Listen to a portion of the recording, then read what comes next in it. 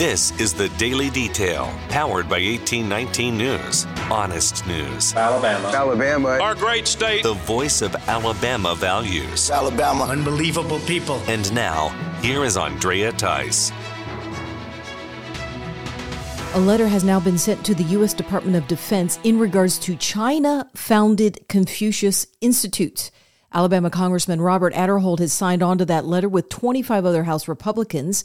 The letter brings up the two measures that were passed by Congress in the National Defense Authorization Act. Those measures prohibit the DoD from funding anyone going to Chinese language instruction at the Confucius Institutes or any university that hosts a Confucius Institute. Aderholt and the other Republicans expressed concern about the promotion of censorship and the subversion of academic integrity that's happening at these institutes at the behest of the Communist Chinese government. There are currently 18 Confucius Institutes in the U.S., 2 in Alabama, one at Alabama A&M in Huntsville and another at Troy University. The one at A&M has closed down after the DoD refused to provide contracts, grants, and funding to those universities, but the one at Troy University has not. The letter points out that the DoD continues to award funding to this institution in violation of the law. Alabama Attorney General Steve Marshall has revealed that the early release of more than 300 prison inmates last week is not going to be a one-time event. Marshall spoke with 1819's executive editor Jeff Poore on FM Talk 106.5 out of Mobile. He says that the state law looks to force the early release of even more inmates this year unless the Alabama legislators take action in this upcoming March legislative session. What we're being told right now is that roughly there's an additional 200 inmates a month through July, so that roughly between 1,000 to 1,200. Now, we'll see what that number ultimately shows us, but at least that's what we're being told tentatively right now, are still to come out between now and July. And that includes violent criminals that will, convicted of violent crimes, that will be eligible under this, right? Yeah, the only crime that's not eligible is the sexual abuse of a child under the age of 12. Beyond that, everything else is subject to the act. An award-winning Alabama sports writer has recently filed a lawsuit against Gray Television Corporation, which has several news stations here in Alabama as well as Georgia. Dave Plata worked at the one station in Columbus, Georgia. He was fired from his job for refusing to take the COVID-19 vaccine back in 2021, even though Plata had applied for a religious exemption. Plata has been a sports anchor on television for 36 years. Gray Television did not even offer a severance package to Plata, but ended his job for not complying with the company policy. This kept Plata from collecting unemployment benefits, and he couldn't get another similar job due to a non-compete agreement within his contract. Now Plata has filed a lawsuit in the U.S. District Court of Atlanta claiming extreme and outrageous behavior on the part of Gray Television. Plata told 1819 News reporter Erica Thomas that forcing someone to take part in an experimental medical trial is evil, and something that his generation was very aware of following World War II. You can read more of Plata's story on the 1819 News website. There's a bridge battle brewing between a private company in South Alabama and the state of Alabama. The Baldwin County Bridge Company has filed a lawsuit against the Alabama Department of Transportation for plans to build a new bridge in that area. The BCBC says this will force them out of business when it comes to the toll bridge that they've been operating for 22 years as part of a prior business deal with AlDOT. The BCBC is now seeking all communications that occurred between AlDOT and the governor's office about this bridge plan. They've also asked the judge in this case to order those emails and documents to be handed over. AlDOT and the governor are claiming executive privilege regarding these communications.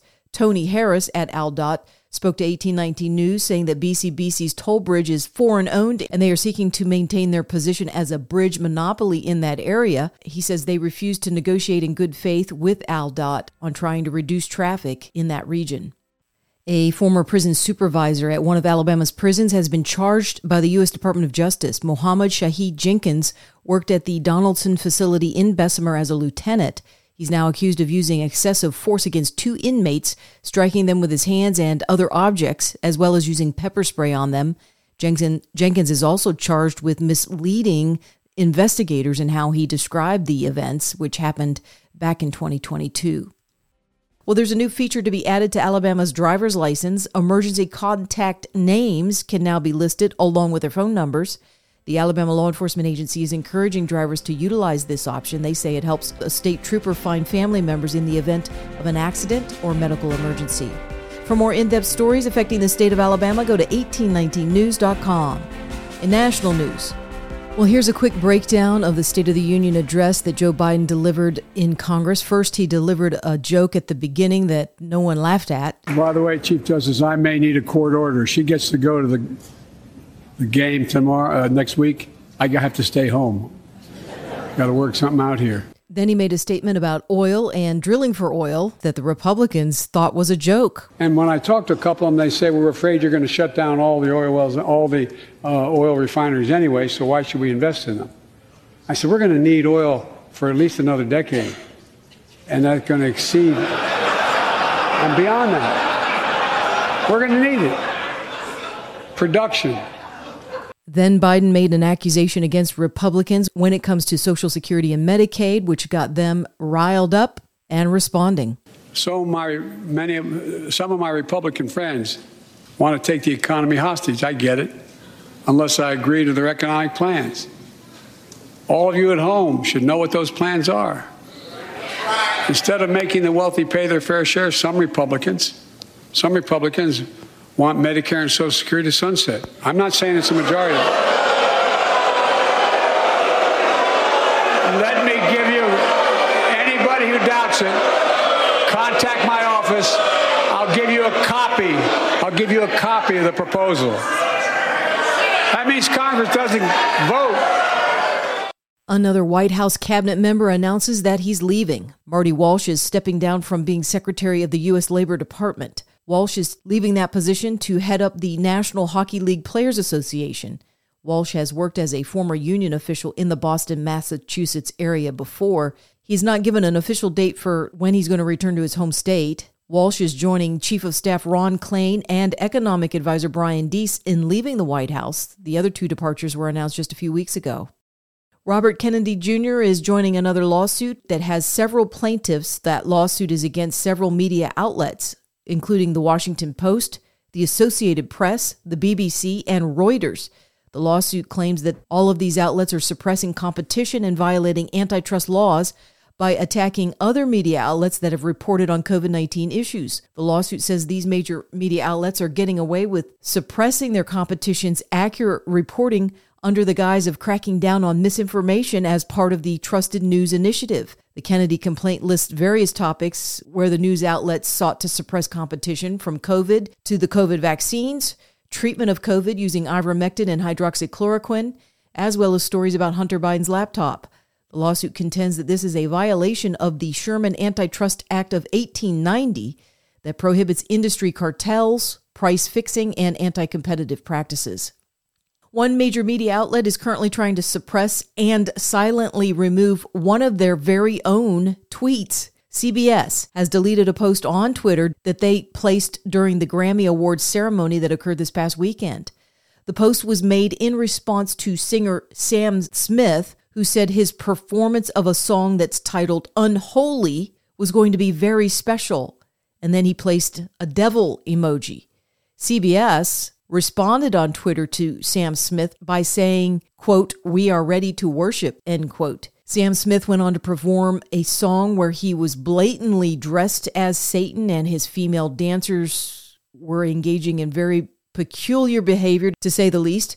This launched outrage on social media, with many declaring that Hollywood is no longer trying to hide the fact that they're Satan worshipers. By Monday afternoon, CBS had removed its post and never said a word.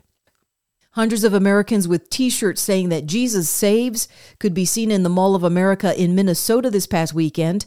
The group was reacting to a situation that occurred in January where a mall security guard tried to get Paul Shoro to leave because he had a Jesus Saves T-shirt on. The guard said it was offensive to other shoppers and suggested that Shoro replace that shirt if he wanted to continue shopping. Again, sir, it is religious soliciting. There is no soliciting allowed on mall property, which is private property. Okay? So again, we've had yes and no talks. Exactly. Why do you just take it out to shop, man? That's all we want. Shoro says that he first started going to the mall to hand out flyers with Bible verses, but he was told by mall security then that he couldn't do it. So he resorted to a T-shirt talking about Jesus, and now he says he's been targeted for that as well. Hundreds of supporters walked around the mall with similar T-shirts in place and visible to show that they were backing Shoro in this religious fight. You're listening to The Daily Detail from 1819 News. If you are enjoying The Daily Detail and want to make sure that these reports come up easily on your smartphone, then be sure to hit the subscribe or follow button on whatever podcasting app you are using. It's usually on the main page of The Daily Detail. That could be on Spotify, Apple Podcasts, Podbeam, or some other app. And also be sure to visit 1819 News for more reliable, up-to-date information on what's going on around here in Alabama. You can also join 1819 News by becoming a member, which will get you exclusive content as well as 1819 merchandise. You can visit 1819news.com/membership to learn more. I'm Andrea Tice. I'll be back again tomorrow. I look forward to updating you then. Alabama. Alabama. Our great state. Alabama. Of Alabama. This has been The Daily Detail. For more up-to-date news, go to 1819news.com, where you'll find honest news and Alabama values.